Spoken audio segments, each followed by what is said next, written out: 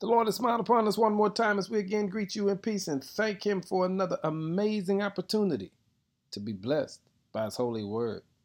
Our word for the day is, let it go. 1 Thessalonians 5 verse 19 says, do not stifle the Holy Spirit. Have you ever felt like you are living a life that was handed to you instead of the life that you were meant to live? It can feel like you're stuck on a hamster's wheel, wondering, what am I doing? This is where you have to learn how to let it go and allow the Holy Spirit to stir up in you what God has placed there. You see, the most important thing for you and I to do is to get out of our own way, to trust the fact that God has some plans for us that'll blow our minds, that the world can't comprehend. But in order for us to do that and experience that, you got to let it go.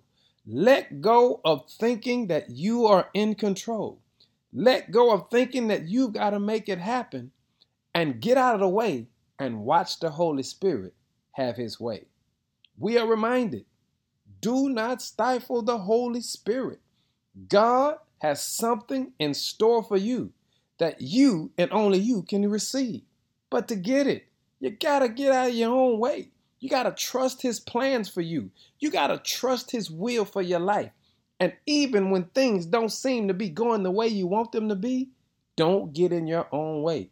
Trust God. And so the text says, always be joyful. Never stop praying.